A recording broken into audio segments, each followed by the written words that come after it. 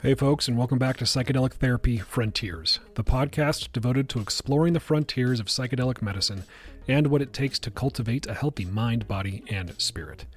I'm Dr. Steve Thayer, and today my co-host Dr. Reed Robison and I discuss how to use psychedelics wisely.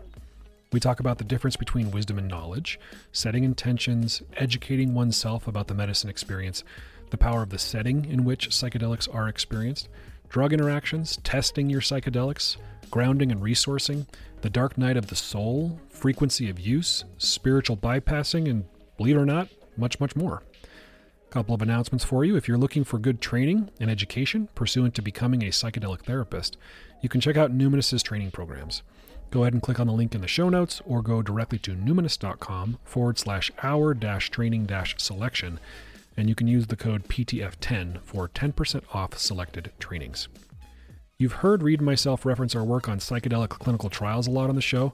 Well, we have a number of trials actively recruiting participants right now, including a psilocybin trial investigating the combination of psilocybin and psychological support for treatment-resistant depression. So if you're curious, you can click on the link in the show notes or go directly to numinous.com/research to learn more. If you'd like to support our show, you can do so by subscribing to the show on whatever podcast platform you're listening to. If you're watching us on YouTube, of course, you can subscribe to the YouTube channel. You can leave us a review in places like Apple Podcasts or Spotify. And of course, you can share the episode with somebody you think might need to hear it. And now I give you Using Psychedelics Wisely. Let's go. Let's go. Here we are, another episode of Psychedelic Therapy Frontiers. As is customary, I will ask, how are you doing, Reed? Very well. Thanks, Steve. How about you? Yeah, I'm good. I'm good. Glad to be with you here today. What shall we talk about today? As if we gave no thought to the topic today. We gave thought last night. Yeah. Yeah, we're trying to practice our vulnerability, flex our vulnerability muscles and reveal that we came up with this topic last night, but it's one that, we wouldn't choose a topic that didn't have some worth, right? I mean, this one could be an entire series, I think. Yeah. And so I'll cut to the chase here. We're talking about the potentially wise and unwise use of psychedelics. So you could say how one might use psychedelics for its many uses in a wise way, and some of the potential pitfalls that we can find ourselves in when we approach psychedelics a little thoughtlessly. Mm-hmm. And when we were chatting a bit last night back and forth, and I threw that potential title your way of using psychedelics wisely, I didn't mention it was inspired by this old essay from the maybe early 80s I read have you heard of a guy named Myron Stolaroff? Have you heard of The Secret Chief? Yes. Yeah, he wrote that. Oh, okay. Yeah, which you can find for a low price of like $150 out of print on Amazon. Yeah. And it's interesting. I didn't know this.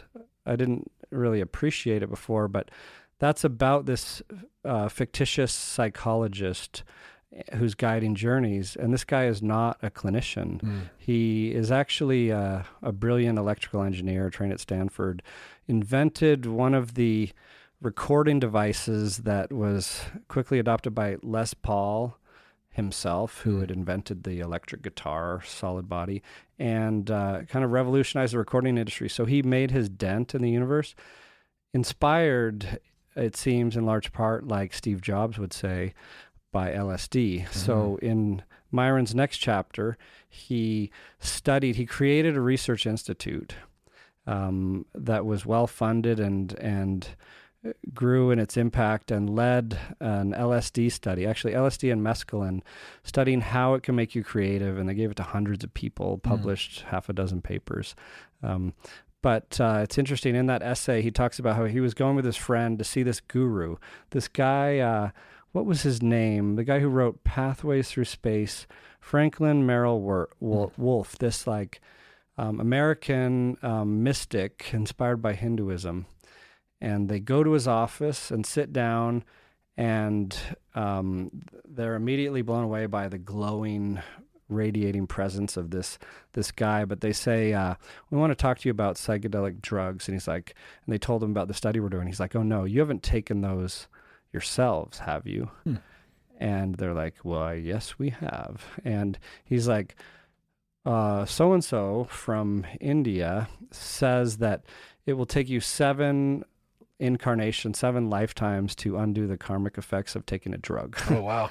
So they just took that with a grain of salt, and as they're driving away, had this rebuttal. He should have said something like, never underestimate the grace of God, is what they wanted to say as a rebuttal. But it made me think about the biases we all have, the biases and reactions we have to chemical versus plant, our favorite substances, and the immediate knee-jerk reactions that actually can have more ripple effects than we think, especially if you are working as a guide or therapist, or even in our conversations impacting the set and setting and everything that goes into it. Yeah.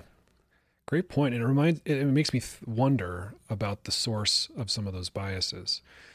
Because we've talked about, the war on drugs and arguably the propaganda produced by that campaign, how it's influenced the thinking around not only psychedelics, but other chemicals that people can use either wisely or unwisely. But, the source of the biases, like you mentioned for a psychedelic therapist or a guide, Mm-hmm.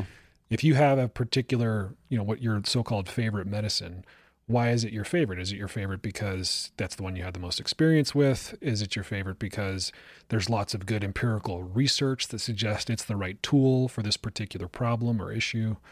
I think it pays to be thoughtful about the source of those biases. Yeah, and as we've talked about before, there are plenty of studies showing how people, none of us are that good in these studies at telling the difference between substances, especially when you have different doses of the substances, because they all feel pretty different at a different dose level too. But the thing is, that guru, maybe he's right. Maybe psychedelics, maybe you shouldn't have taken these drugs and they were a shortcut and you should have been meditating for hours a day, or maybe he's wrong. Mm-hmm. And maybe he has his own blind spots, which I think is more likely, because in my 4+ decades on this planet and working with people and working and just interacting with people, I've never encountered someone who doesn't have blind spots and biases. So I think, the best I can tell is we need to be aware of our own biases and be careful how they spill out especially in psychedelic work, where there's a lot of not just hype, but suggestibility, vulnerability by nature of the medicine experience. Right.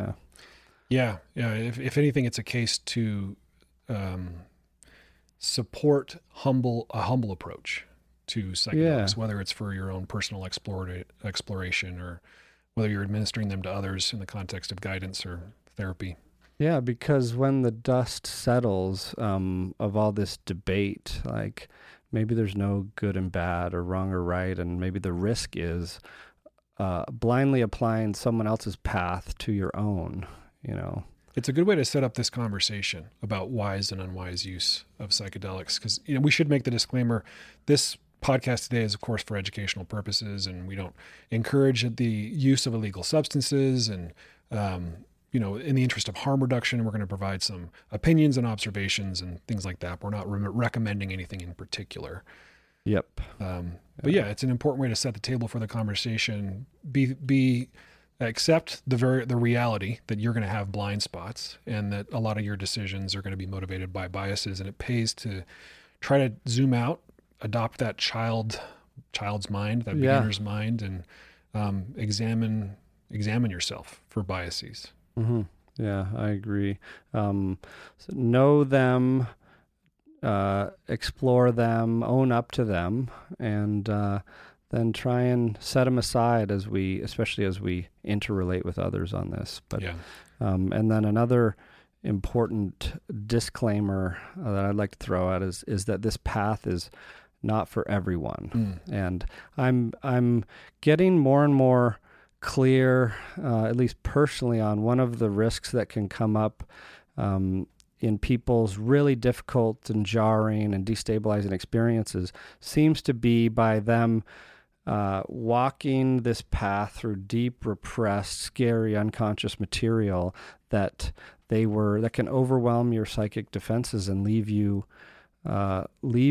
in a really kind of shell-shocked place in theory, if not fully prepared and resourced for the experience. Right. Yeah.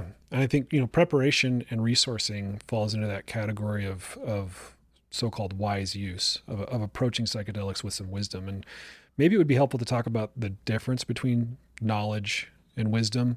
I mean, maybe it goes without saying, but when I think about it, knowledge is the accumulation of information, and then wisdom is how you deploy or act on that knowledge, talk about that knowledge. There's a difference. Yeah. And you do it in a way that hopefully minimizes harm and maximizes good, or in a way that's in alignment with core values. Yeah.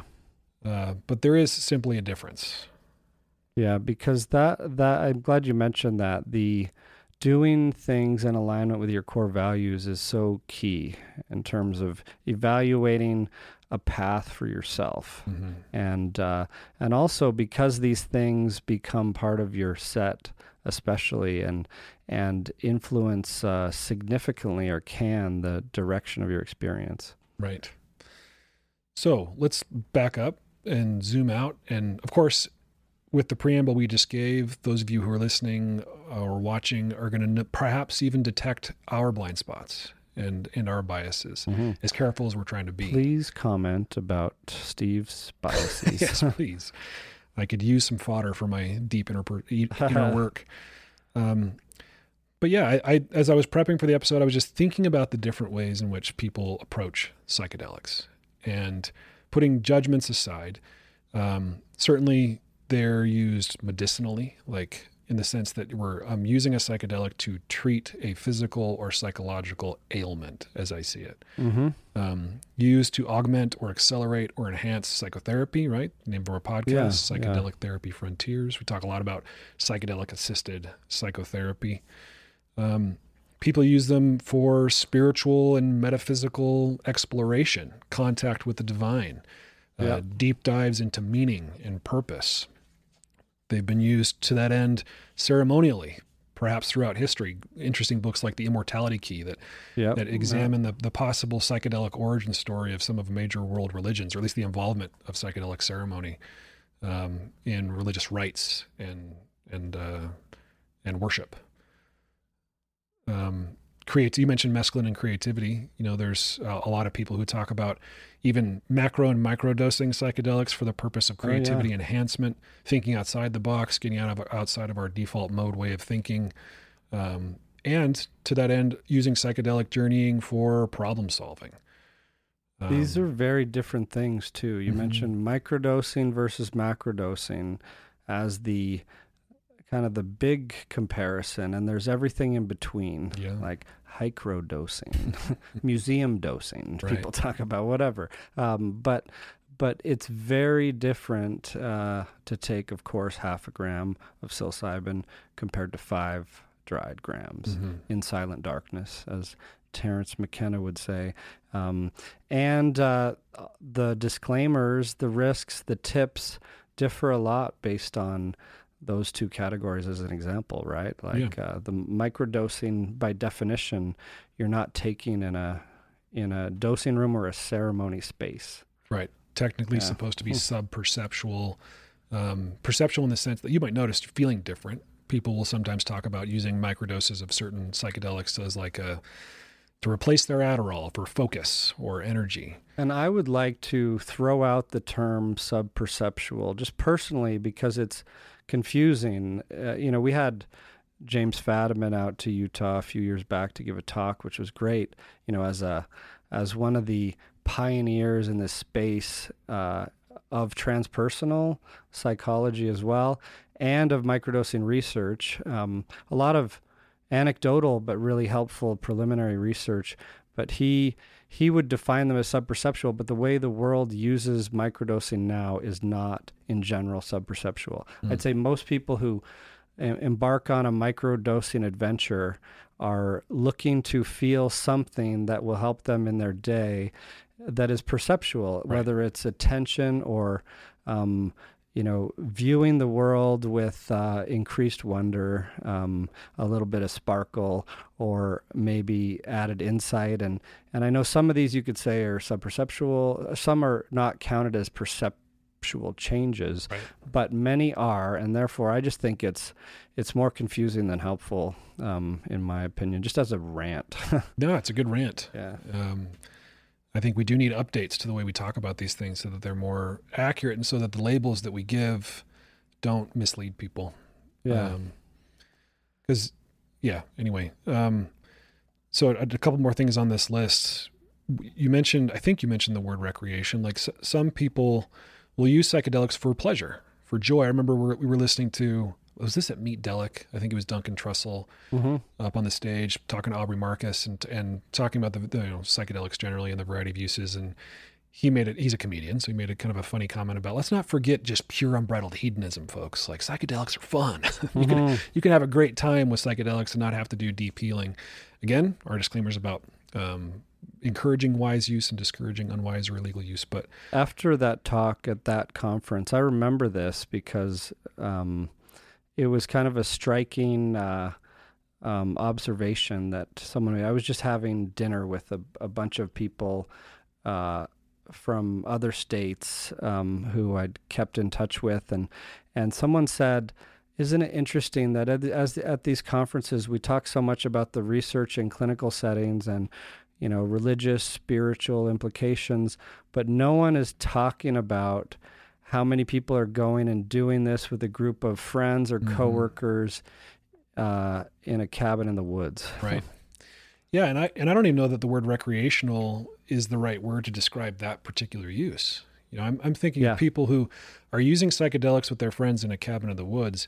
It's like intimacy enhancement or a way to connect. A way for them to do the same thing in a different setting. Even. Yeah. Like therapeutic for many. Mm-hmm. Yeah, I think the potential for intimacy enhancement should not be understated with certain psychedelic tools, and certainly in the therapy world, there were back in the days before MDMA was made illegal, it was one of the favorite tools of a lot of couples therapists to help enhance intimacy and among non-partners, just like closeness. There's nothing like going through a crazy ayahuasca ceremony with a group of friends to make you feel connected. Yeah. We've talked about the shared ordeal on here before. That something like an ayahuasca ceremony can provide a group of people, and oftentimes a group of strangers. Right? You're going to a far off land, and you're taking this ancient tea, and everyone's having their own particular experience. But there are these through lines and connecting threads that connect all the people in the group, and then you commune afterward and debrief about the shared ordeal. There's something especially bonding about that for a lot of people. Yeah, and the term ordeal reminds me of, and this is a bit of a side note, but it reminds me of the hero's journey, of course, because it's a part of it, and how useful that can be as a framework for navigating or using psychedelics wisely. Like, talk about putting it in perspective from the call to do it and making sure one is called, to being ready for something difficult, to looking for the gifts, the lesson, and bringing that back to integrate into your life and offering to the world. Yeah, it's a good point. So maybe the hero's journey is a good archetype or template to use psychedelics wisely, or educating oneself about what one might expect from a psychedelic journey, so that you're not wandering or wading into unsafe or uncharted waters without a little prep. Yeah. Yep. And in fact, what's that Joseph Campbell quote? Follow your bliss, and I like this, and the universe will open doors where there were only walls. I like that sentiment because there is something magical. I don't know the physics or cosmic law that states this clearly. It probably hasn't been discovered yet, but like, as we show up for something with integrity and pure intent and sustain our attention on it, there's some like unfolding the inner healer can take the wheel, and there is that strikingly increased likelihood of getting something out of it when one takes that stance. Right. Yeah.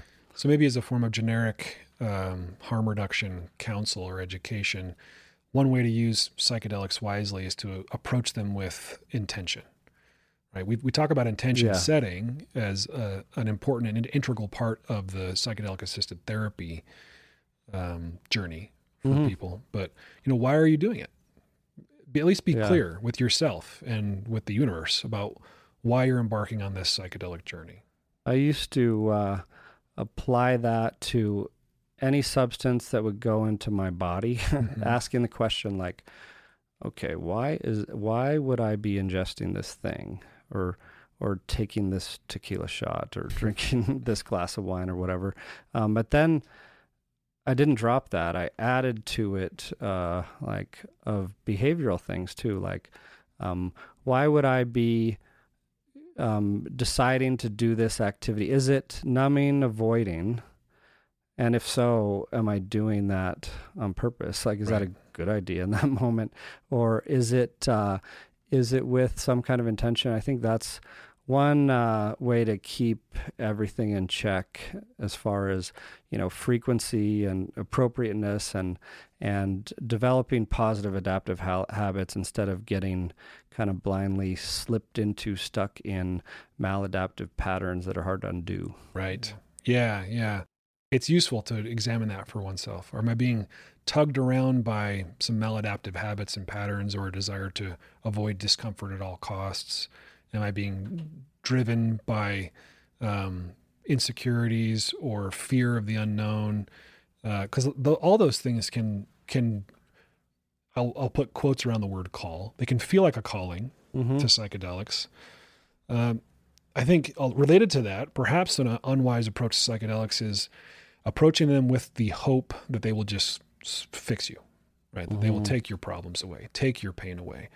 Or maybe somewhat related, just reveal to you the truth of what's going on inside of you. There's this understandable hope in a lot of people who use psychedelics that it's gonna be like a God that gets in there and gives them all the answers to their existential questions.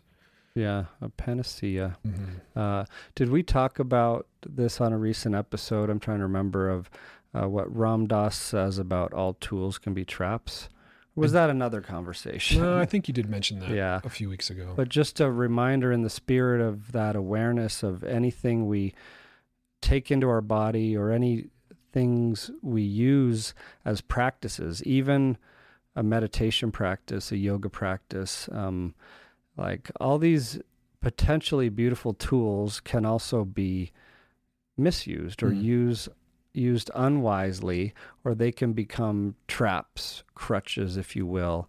And that's worth keeping in mind too. Yeah. It always, whenever you bring that up, it reminds me of the term spiritual bypassing, coined in the 80s, I think, by that Buddhist psychologist, John Welwood, that this idea of searching for the ecstatic, the so-called spiritual experience as a way of avoiding the work, not actually engaging in and doing the work. Yeah.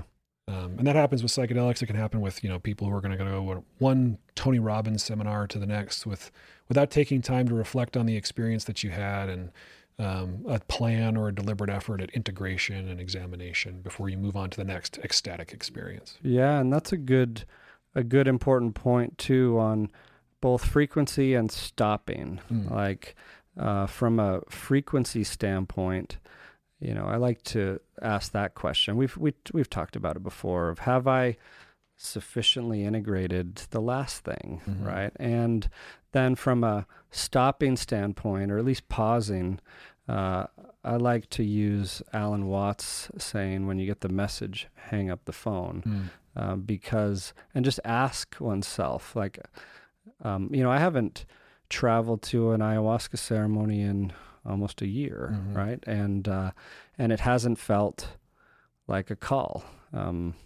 I guess psychedelic peer pressure is another thing we could talk about. Right.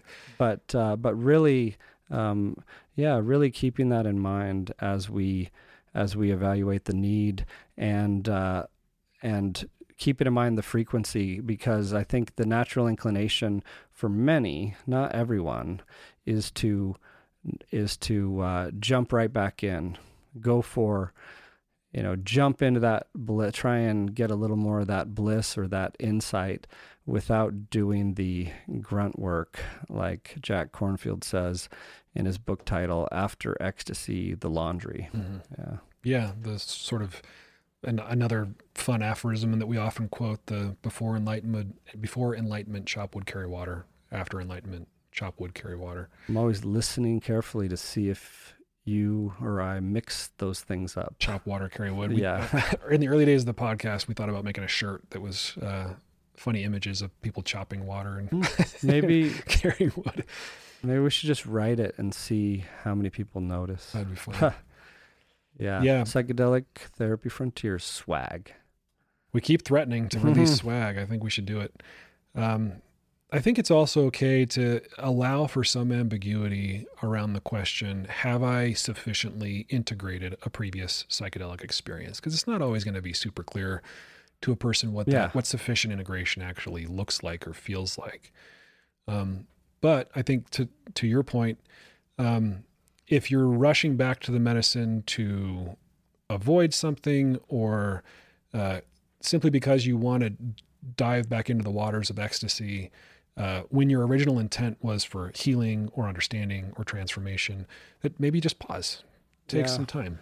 And it is something that's tricky to answer in a concrete way, but the best approach I've found is just to make myself show the work, meaning like I journal as part of integration, and like, what were my intentions? What did I write about after? And especially like, what happened next? Did I connect some dots? Did I make a plan to bring something into day-to-day life? And how did that go? Mm-hmm. And then at least there's something. Like, did I integrate at least the basics? You might have had a million other things come up that you weren't expecting. Maybe you didn't even write down. And I realize that life is a journey. We're all on it, and we're integrating every day of our lives, medicine or not. But I do like that check-in process of, okay, what have I learned from the last one, and what would I be going in again for? Yeah, super valuable. I've even heard accounts of psychedelic experiences where people went back into a medicine and what they got was, why are you here? Right? Why are you back? Like, you're asking me this entity or the medicine or whatever. You're asking me the same questions you asked last time, and this is what I gave you. There's no new information here. Like, you gotta go back and do what you just described, right? Yeah. Examine and implement. And I realize that sometimes that's the way someone gets the message, right? And good point. It is important. It's tricky stuff, and it's important to like approach it intuitively, wisely, carefully, slowly, and check in as we go, because in the end you're left to with your best assessment of all that, just trust the unfolding. Right. There's whatever that means. Whatever that means, folks. There are a few other like practical, tactical harm reduction type pieces of information we could probably talk about. Like, for those of you who have made the decision to acquire psychedelic compounds illegally, and we know people do this, right? Of course, it goes without saying. It's important that you can trust your source, or that you test the medicine that you get. We're hearing now a lot about fentanyl contamination. Oh, yeah. And, arguably less common that you're going to get fentanyl-laced dried mushrooms. But, if the medicine you're using is in crystalline or powdered form, you should test it. And we've mentioned a couple different websites like DanceSafe or... have not just the reagents for psychedelic testing, which come with instructions and are not that hard to use. It may seem daunting if you have 5 or 10 bottles of little reagents and you have to put gloves on because they burn your skin. I realize that, but also fentanyl test strips are probably the simplest part of the equation and the absolute, like, the most mandatory, because if you were to get MDA instead of MDMA, you're going to be okay. But something laced with fentanyl is the ultimate example of what you absolutely need to avoid. Right. And it does show up, especially in other countries. Like, I was disturbed to see reports of people acquiring fentanyl-laced medicines in a pharmacy when traveling to another country like that, because these are like kind of counterfeit generics and that got contaminated. It's shocking. Yeah. I saw a report where somebody had taken samples from a pharmacy out of the country of, name brand drugs and tested them. And more often than not, it wasn't rare. It was more often than not, they either weren't the medicine that the label indicated they were, or they were laced with other things, dangerous things. Yeah. So what does DanceSafe say as their slogan? Like, know your substances or something. Right. And it's true. Yeah. And, a similar strategy would be, you could have certain rules for yourself. Like, I'm not going to put anything in my body that was handed to me.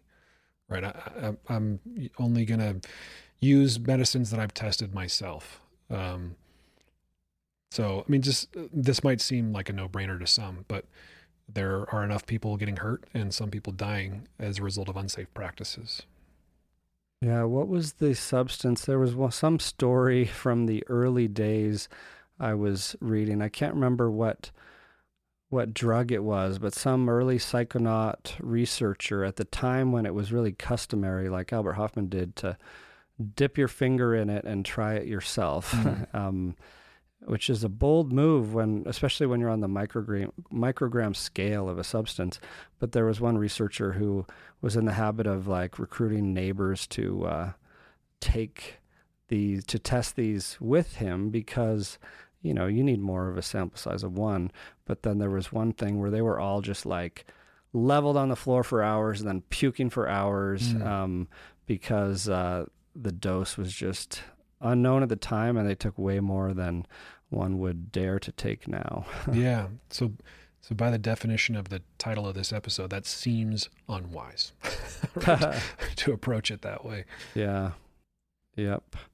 Well, cool. So what, we've covered the types of use, and of course it makes sense to talk about the biggies, how to optimize for set and setting, among other things. And I've heard many people argue that the setting is the more important of those two variables, but what's your opinion? That's hard to have an opinion on, because I can think of ways in which the setting would trump the set. Yeah. You can't pick a favorite child of those, but right. Yeah, they're definitely equally important. But yeah, like I said, I can imagine if somebody, their intention, right? They've really cultivated this mindset of having a deep healing experience with a psychedelic. Yeah. And they choose to take it in a Metallica concert or something like that. That setting is going to pull a lot of weight for the type of experience that you have. And this is an extreme example, but extreme example just to make the point. So, but I could also imagine a scenario in which your set perhaps could trump the setting. There's so many more factors that internally that go into the set. And you need a bare bones minimum safety kind of setup for your setting. But then, the set is we're talking about with your intentions and resources and all your past experiences and what is underneath the hood that you do not even know about. Right. Or the kind of day you had, all are significant factors. Those are really significant factors that I think a lot of people, even we're probably guilty of this too, when we've talked about psychedelic assisted therapy and the importance of the mindset of giving the impression that, when you set your intention, your psychedelic journey will be about that intention. I don't know that I've ever uttered that sentence in a form of education, because it's not necessarily the case, right? Yeah. Because of all the things you just outlined, you can have a really well-crafted intention, a really honest desire for the outcome of a particular psychedelic therapy session. And your medicine experience can have absolutely nothing to do with, at least apparently, nothing to do with that intention. Sometimes, like we also say, the navigation instructions instead are trust, let go, surrender, be open, stay curious. But I do think, I agree with you, and think that one's intention, attitude, aspirations for the journey, expectations even, they can and usually will influence at least how you direct your attention before, during, after, and determine how you're going to interact with the material you encounter. And therefore, that it is a huge deal in my mind and has even unseen forces. And then on the same note, we have to really get comfortable dealing with uncomfortable stuff to go into this, because that can be, and often is, where the rubber meets the road on what happens next, right? Like resisting discomfort intensifies pain. Surrender, on the other hand, acceptance, often can result in that opening, expansion, fulfillment, ability to, move through and encounter these things, these insights. Yeah. Right. So perhaps one aspect of wise use of psychedelics would be to develop some distress tolerance, or an attitude of surrender and willingness might be a good word here too, like a willingness to feel very uncomfortable, a willingness to turn toward discomfort and fear and confusion rather than turn away from it. Then when you get in there, like when you open the door to the unconscious, you do not know what you're going to encounter. Right. And you're not in charge of that, even though it can be influenced, right? It can amplify what's alive in you, what's already stirred up, what's top of mind, heart. And some people, it is something you can learn. Like some people learn how to navigate it more and more skillfully, and that can be really helpful. Like it can be helpful within the structure of this intention and balanced with letting go and surrender, but it can also be a trap too, is over control and over exertion of your own agenda to the process, your ego's agenda, if you will, and needs to be another thing. Like many of these things we're talking about needs to be done intuitively, carefully, right? So what would you say are some wise navigation tactics? I'm just sort of riffing on what you just said, because you did say you did imply the importance of using your intention as a way to focus the journey, but also being willing to go with the flow. Don't fall into that trap of over controlling, of using the tool of an intention as a trap.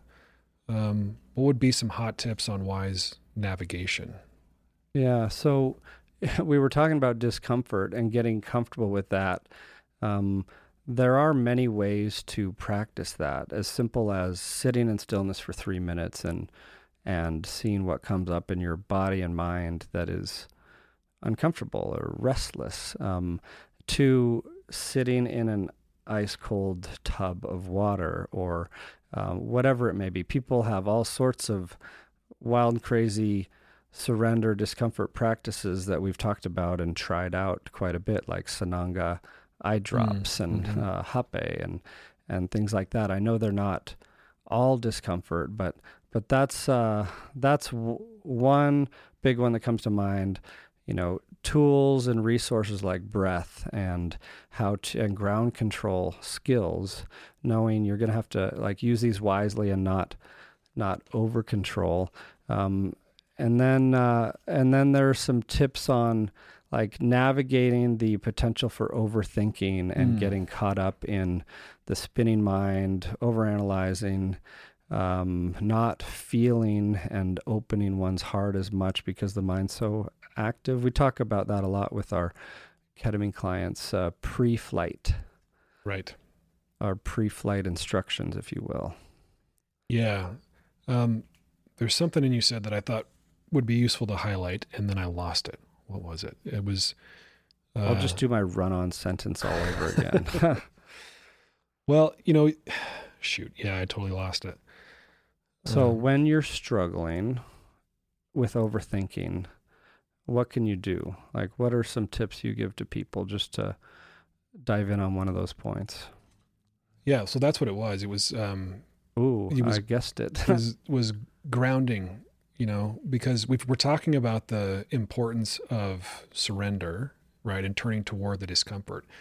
But there are moments when it's okay to resource and to ground. So perhaps to riff on your specific question with the overthinking, if you find yourself in a thought spiral or a thought loop, it can be helpful to just do something that shifts the energy or shifts your focus. Mm-hmm. I heard an ayahuasca guide once say, there's a few things you can do to create a shift like that. One is your breath, changing the depth or the rate of your breath or the location in your chest or stomach where you're focusing your breath. Another is your posture. So if you feel frozen in the fetal position and it's leading to a particular thought loop, or you feel trapped in a particular space or chapter of your experience, get up and move. Get into child's pose, stand up if you're not too wobbly, lie on your back, changing posture, flexing certain muscles, contracting, extending. Yeah. So those are a few things. If there's music involved, changing the song, we talk about the power of music being the wind in the sails of a psychedelic experience. Mm-hmm. Shifting the music can have a profound effect too. Yeah. There's so much you can do, even like coming back to your intention as an anchor, just like a simple version of your intention that might be useful as a mantra during, or sometimes I like to just remember to scan the body for the place of most sensation or any sensation that catches your attention and lean in there. Just like blow it up, zoom in on it, feel it, pump it up, see what is underneath that. Like, why is there this sensation? Or because even that question can be a trap. Why is this in my mind? Why is this in my experience? Why am I feeling this in my body? If that comes up, it's got to be really careful so it's not a trap of more overthinking. So there is that balance of these questions, whether it's from a guide or within yourself, that can help steer you to like opening to the experience, or could send you into a thinking spiral even more. Yeah. Sometimes I'll tell people, if you're stuck in a thinking spiral that was caused by why questions, try to shift to what questions. Mm-hmm. Yeah. So instead of like, why is this discomfort right here in my body? You shift to, what is it? Let me just observe it. Yeah. Let me just get curious about it and see what unfolds, to use a word you used earlier. Yeah, so I think what we want to avoid is, we talked about how you don't know what you're going to get when you crack open the unconscious, right? And we all have this collection of life experience, and including the painful stuff that gets maybe repressed, walled off, protected because it needed to be at the time. And when that comes up, we want to be ready for it and have tools for that, because what we want to avoid is what some would call a reaction of psychotic escape, if you will, or not just I want this to be over, but complete panic of like, get me out of here and stop something that you cannot in fact stop. You can navigate with these tools and skills, and sure, there's some medicines that could be, some people use, especially in medical settings, to intervene, like rescue meds, if you will. But so-called trip stoppers. Yeah, and they're not even that immediate or universal trip stoppers. Like often that's a benzodiazepine or an antipsychotic, but it makes sense to really focus on this in the preparation phase, personally and with people, and be ready to look for the early warning signs so you don't get to that place, because it's really hard to reel back in from, and sometimes can be one of the things that leads to lingering, difficult experiences. Yeah, getting really stuck in that sort of fight or flight. Yeah. Panic mode. Yep. Yeah. Like we said, the path isn't for everyone. And along the way to that whatever you want to call it, source, God consciousness, like pure insight, there is often a closet of our own shadow that we have to go through. For some people, it might be just like distracting, fun visuals or other insights, but we do have to pass these different chambers or experiences, if you will, on the way to touching into that, and the scary, repressed, like skeletons in the closet, old pain, sometimes we're not even fully aware of, can really blindside someone. Right. Yeah. So simply knowing that that's possible, educating yourself that that's possible, and maybe not even possible, it's typical of a psychedelic experience, is a part of wise use, right? Educating yourself about the nature of the psychedelic journey, the hero's journey aspect or nature of it, is a part of wise use. To educate yourself as much as you can, and of course, while you're doing that, manage the expectations that will be generated by that education, because you can read a lot of people's experiences with a particular psychedelic medicine or compound and fool yourself into thinking that you know exactly what's going to happen.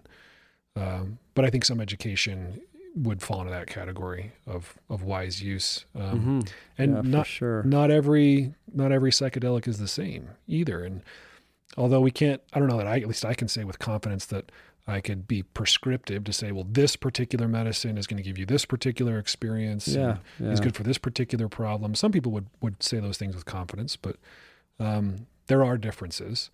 And not to totally derail it, but there are also, like you were saying earlier, when we were talking about micro, medium, macro doses, different medicines can act differently at different doses too. Mm-hmm. One question I like to ask myself before embarking on a psychedelic journey, or other people before, as they're considering it, that I got from, it was actually a talk at the MAPS conference, the Yaden panel on some of the difficulties that can happen. But it was a question of, and we talked about on here a bit, are you prepared to fully fall apart? Or could you, have a breakdown in that experience and be okay? And I know we don't really know the answer to that, but does it feel like you can fall apart and bounce back? Yeah. I like that you said we don't really know, because I was thinking about trying to answer that question for myself. And I want to say, well, yeah, but I can also say with honesty that I don't exactly know what fall apart would even really feel like or mean for me. Yeah. So then that makes me think, okay, if I can't possibly know exactly what it's going to mean, I have a general sense of what falling apart might mean for me. What are some things that I have in my environment or in my relationships, or some precautions I could take that would make falling apart a softer landing for me? So, ensuring that I have solid support from a spouse or a friend group or a community would apply there. But I can relate to what you said, as even before this conference, I've been just naturally finding myself trying on that question every time, especially in certain settings. I think it relates to the setting too, because could you fall apart at this concert you're thinking of taking a psychedelic at and be okay, where there's the security officers over there, or your coworkers that you're going with? If you're thinking about a home experience, what if your kids, loved ones are in the room, or roommates, neighbors, whatever? And that's a whole nother consideration that can help look at the setting. You can't control for it all, but there are some obvious things that many people overlook, just like the likelihood of someone knocking on the door that you need to respond to during, or someone coming home that may not most days, but does some days at that given time, for example. Yeah. Right. Yeah, those are great tips about the setting. To the extent that you have control over it, you want to make sure that you have a predictable and safe feeling setting. Because even if there's some doubt in there, your unconscious is going to bookmark that and bring that fear and nervousness into the psychedelic experience. Yeah. I've seen that play out time and time again. Even if it's not a real threat, but your worries find a way of playing themselves out during the journey often. Yeah. Right. Which is part of the potential benefit. Like if you're going for that, if you're ready for that. Yeah. Right. Other aspects of wise and unwise use, it's not uncommon for people to combine psychedelic drugs or to combine psychedelic drugs with other not so psychedelic drugs. So again, in the interest of harm reduction, if you're going to do that, it would pay off to get as educated as possible on what might be on the menu if you combine certain medicines. Certainly there's a history among medicine users or psychedelic users of combining cannabis or even maybe alcohol sometimes with psychedelics, or in an ayahuasca context, they might admit, you mentioned hape earlier, they might administer hape or blow tobacco smoke at you at some point. So be thoughtful if you make that decision. Yeah, people are more and more interested in combinations of psychedelics too. Especially there was a recent paper suggesting how, MDMA might be helpful in combination with a classic psychedelic like psilocybin or LSD in reducing some of the kind of distress associated with it, and that may be true if used wisely. And we're talking about like one study and a theoretically interesting idea that who knows what's going to happen with you, and all these other medical pharmacologic factors matter. Yeah. So we paid special attention to set and setting.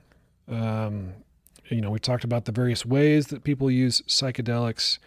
We've talked about testing medicines. We've talked about the perils and pitfalls of spiritual bypassing.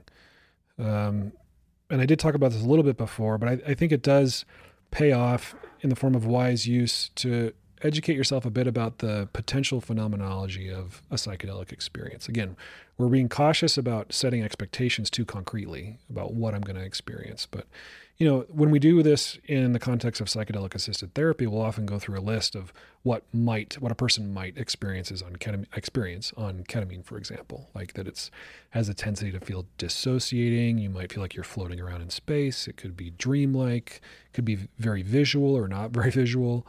You might feel like your body's obliterated and you join consciousness with the universe, and words are often insufficient to describe these experiences. Psychedelic experiences are often described as ineffable, right? Hard to find words. I know that you've made some comments about the effability or ineffability of psychedelic experiences before, but I think these are important things to cover.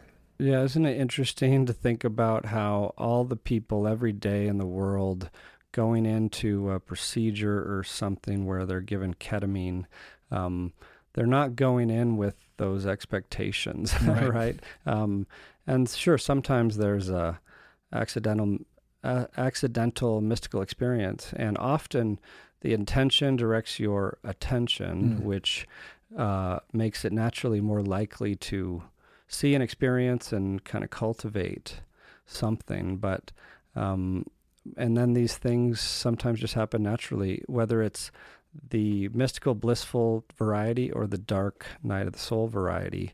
And of course, what we're talking about is the purposeful, intentional use of these substances, and why all that matters, the pitfalls of it and the potential benefits. But on the dark night of the soul thing, I wanted to get your thoughts on it, because that term comes from this old book, Mysticism, written by this lady who said the dark night of the soul is the final precursor before your spiritual union with the divine, something like that. And it's a really interesting idea, and I think it can be, but wanted to get your thoughts on that and the dark night of the soul in general. Yeah, I mean, at least the way that I have thought about the dark night of the soul, not knowing its origin, by the way, so that's a cool thing I just learned from you, but has been that similar, that it is a sort of chapter on the hero's journey, a stop on the hero's journey that's not only typical, but maybe essential.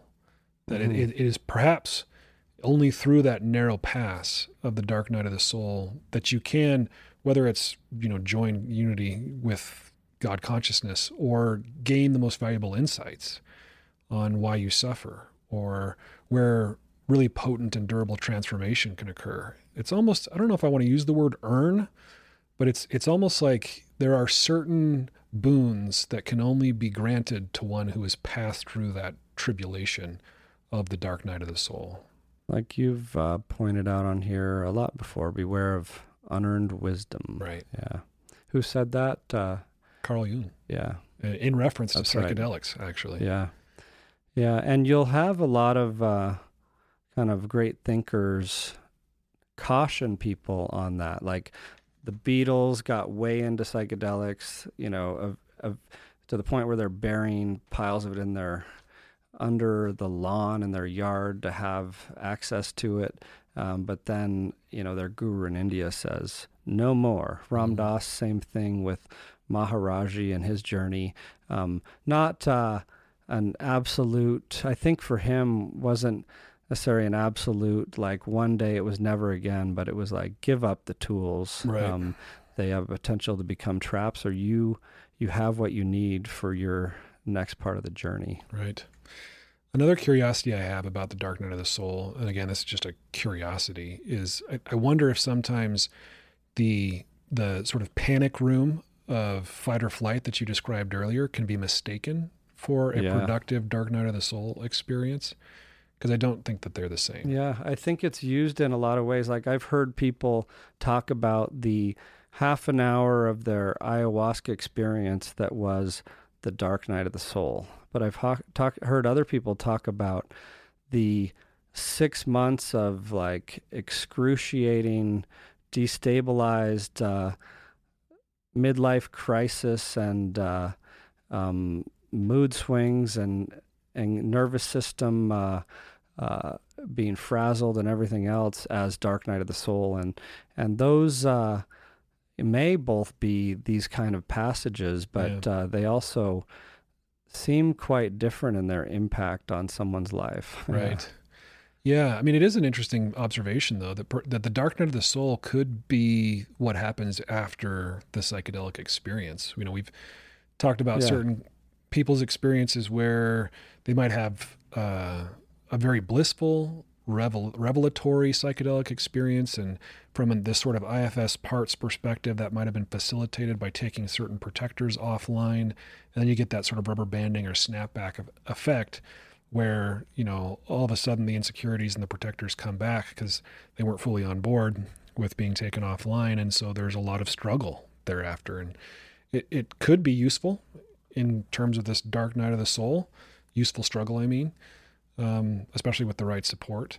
And if you can handle it, like with that support and time and space, like can you fall apart for a few months? Like we were talking about asking yourself, you don't know what fall apart means, but that, at least in hindsight, helps determine, was that a productive or not? Like was it unearned wisdom turned into a dark night? Right. A prolonged one.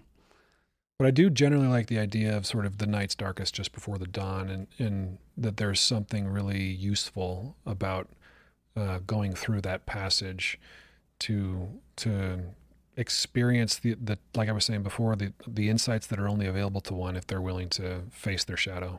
Yeah, so many sayings kind of represent it. Everything from what doesn't kill you makes you stronger or whatever, and dark nights produce bright stars and all that. But what's interesting is that same author, I think it was Underhill, the book Mysticism, I think it's in that early description where it's like the dark night of the soul is not only where we encounter and come to terms with our own personal shadow, but an equally important part of that is coming to terms with encountering, accepting the collective shadow, and the darkness that is present, not just in each of us, but in society and humanity. And another thing I wanted to get your perspective on, because it's a beautiful idea, but also a daunting one. Yeah.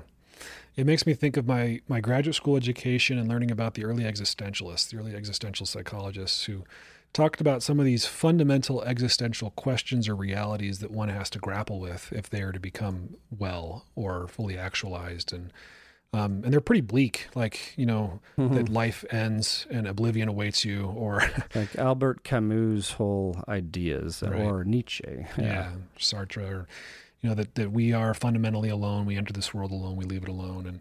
And these are all debatable philosophies, but everyone dies, not debatable. Right. Yeah. Yeah. But what part of you dies and what part of you persists, if anything? And I think psychedelics have a unique way of having us confront these existential issues. And like you're saying, they're not just individually existential. They can be collectively existential. And we've talked a lot about having Chris Bache on, the author of LSD and the Mind of the Universe, to talk about that book and his experience with these high-dose LSD sessions. And when you read about his experiences, holy cow, if anyone faced the collective existential dread of humanity in successive psychedelic experiences, it was this guy. So those are definitely on the menu. And there are infinite realms to explore and corners of inner space to explore, and that's another area for putting our judgments aside. Like someone like that book author, what was it? LSD, Diamonds, and the Mind of the Universe? So LSD and the Mind of the Universe. Okay. Yeah, Chris, Diamonds. Diamonds from Heaven is the subtitle. Okay, yeah, I thought it was in there somewhere, but for someone to explore and document and share with the world is a contribution, and I think he would be the first to admit that path isn't for everyone. No. Right? Yeah, certainly not for everyone. And he's a unique dude, a little bit that I've learned about him. And like I said, the intent is to get him on the show to talk about it. So but I like that you pointed that out, because I think the premise of exploring the collective shadow, or the need to, is built on this like spiritual concept that we are all one. And psychedelics, the mystical experience, have as part of it for many people, at least one of the possible experiences is that of unity. And a lot of the spiritual paths talk about discovering the unity and interconnectedness in us all. And I think it makes sense through that lens too, that we need to come to terms with the collective suffering and shadow, of course. Yeah, and I think one way to experience the truth of a thing is to experience its absence. There's this idea of contrast. Yeah. That one of the reasons we are able to feel ecstasy and joy and, connection is because we can feel misery and terror and isolation. And psychedelic journeys have a way of giving that to you in spades, right? Showing you that contrast. Like I remember one particular psychedelic journey I had where I had some intentions around exploring divinity. And I said something like, God, are you there? And I got this communication like, yeah, I'm here and I'm you. You want to know what it feels like to feel like God? And I was like, sure. Wow. Holy cow, I'm God. And then it was like, and you're not. And all of a sudden that was gone. And I was terrified and alone and impotent. And the way psychedelics can serve up contrast is one way I think that experiencing dark night of the soul or these existential questions can happen. Yeah, you mentioned the difference between knowledge and wisdom. And this example, I'm just thinking, highlights the difference between just knowledge and like an embodied knowing. It can also be, part of that, the mystical experience, of course, is just a sense of knowing. And that, I think, psychedelics, because of the full sensory experience, the visual, the emotional, and the experiential quality, have a way of teaching lessons that you may have heard 100 times in a lecture, or read in a book, or heard from advice from your mom, or whatever it is. But when it's taught to you like your experience, you remember. Yeah.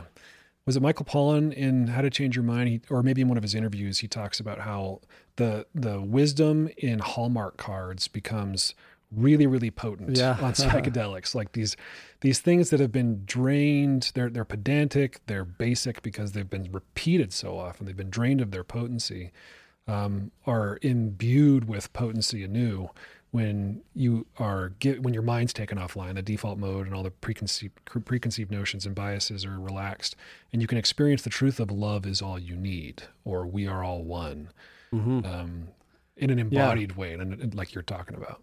Then it's not a cheesy card; it's an absolute truth. Right. Yeah, it's a fundamental truth. Yeah, it's true, and it kind of reminds me of another Jung-ism of, like, if you wish to help someone, you got to be able to accept them as they are, and you can only really do this by accepting yourself as you are, including your shadow. Mm-hmm. Yeah, super important. Well, other thoughts on wise and unwise use. I was thinking about the research that's available on psychedelic-assisted therapy or psychedelic treatment and the different protocols that have been studied. Because sometimes we'll get questions like, like we were referencing earlier, how often is it wise to use psychedelics? What's a good way to approach it from a therapeutic perspective? And we should say, from at least an empirical vantage point, those questions are still being investigated. Mm-hmm. I was thinking about the MAPS trials and how, at least in the PTSD clinical trials, it was 3 medicine sessions surrounded by a lot of preparation and integration sessions. And the medicine sessions were separated by somewhere between 3 or 4 weeks, 21 to, I think I wrote it down, 21 to 35 days. Yeah.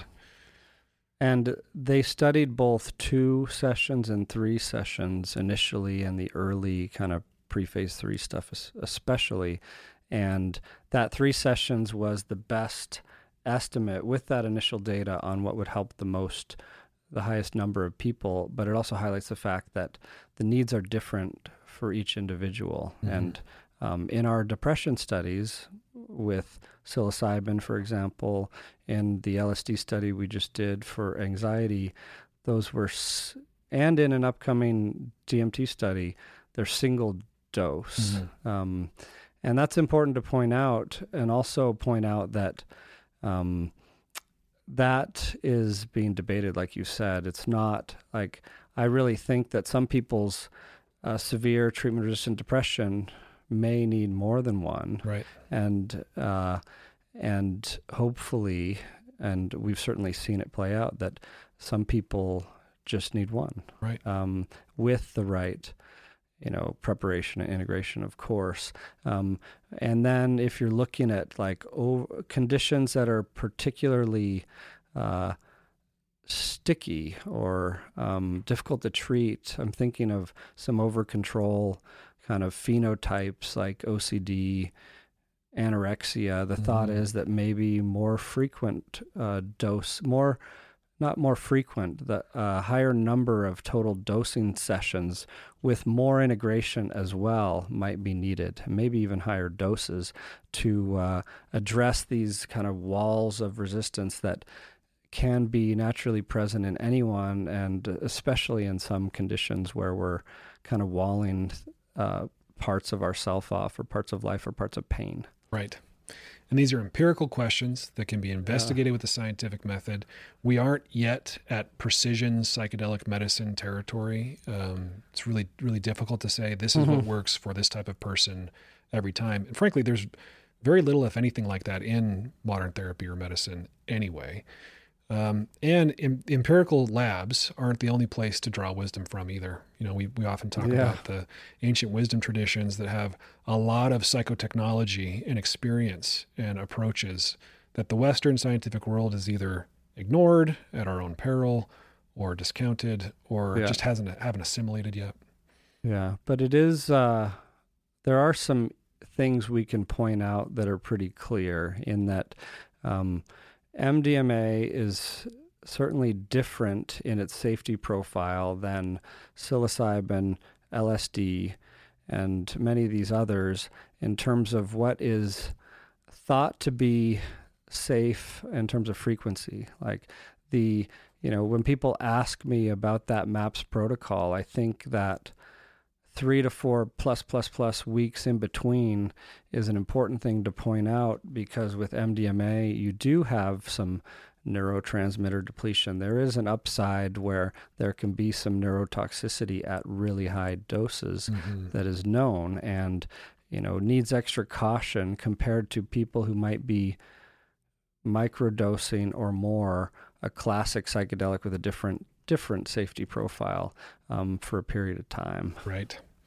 Yeah, and there's also the potential for interaction effects with other medicines that people might be taking. I'm not talking now about combining psychedelics, but people who are on SSRIs or whatever who then go use a serotonergic psychedelic. Or some things that kind of catch us off guard as a field or come to light in interesting ways. I'm thinking about the combination of lithium and classic psychedelics, for example, that isn't as commonly talked about or considered as something like, an SSRI. Is it okay on psilocybin, on LSD? What about ayahuasca? A whole new consideration with the MAOI.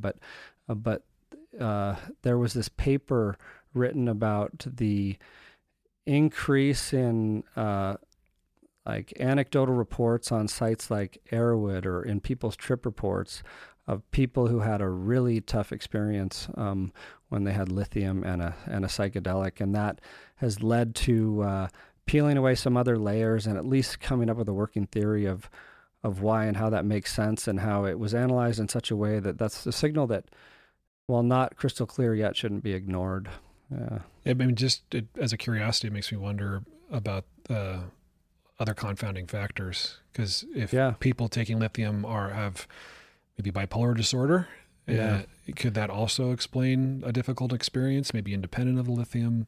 All interesting questions. Important research questions, and I think that's I think we're due maybe to dive in one of these weeks on psychedelic psychopharm a little deeper. I don't know if we've done it in a practical and useful summarized way, but that would be a good one. Just both the theory of it, why, and how those things are controlled for, because you'd hope, and it's not always the case, but you'd hope that the peer review process in academic journals is kind of designed to ask those questions and make you show your work, and show and highlight in the discussion that, these are the potential confounding variables, and here's why we think it's still something worth studying further. Right. Well, any other final thoughts about the wise use of psychedelics? I think maybe just, there was a quote that piqued my interest recently, and it's kind of may seem tangential, but I think it's by an Andre Gide, who said, "One does not discover new lands without consenting to lose sight of the shore for a time." And it was in a presentation by Maps Canada several years ago that just on the last slide, sitting there by itself, but I read it and I was like, wait a second, that's really thought-provoking in terms of embarking on this journey. There is a risk involved. There's a potential reward. They do need to be considered wisely. They can be used for good or for less good purpose, right? Or with positive intent, or even recklessly. And it's important. It's an important conversation that I think we've just scratched the surface of. Yeah. Well, I'll let that be the final word. Well said, Reed. Good to chat with you, Steve. Likewise, thank you. Psychedelic Therapy Frontiers is brought to you by Numinous, a mental wellness company committed to tackling the global mental health crisis by delivering best-in-class psychedelic-assisted therapies, contributing to the body of primary and clinical psychedelic research, and fostering healing through community connection and social responsibility. You can learn more about Numinous at numinous.com. That's Numinus.com. If you enjoyed the show today and you want to support us, here's how you do it. Rate and review the show on platforms like Apple Podcasts and Spotify. Subscribe to the Numinous YouTube channel, like the videos, and share it. Share the show or clips of the show with someone that you think will enjoy it. Hey listeners, it's Steve Thayer here, letting you know that Numinous offers unique training opportunities for mental health practitioners to develop their skills and expertise in offering psychedelic-assisted therapy to clients. These courses are carefully crafted by Numinous professionals like myself, Reed, Joe, and others, and offer a variety of high-quality learning experiences. So, if you would like to learn more about these trainings, you can find the link in the show notes below, or you can visit numinous.com/training. That's numinous.com/training. The content of this podcast does not constitute medical advice or mental health treatment. Consult with a medical or mental health professional if you believe you are in need of mental health treatment.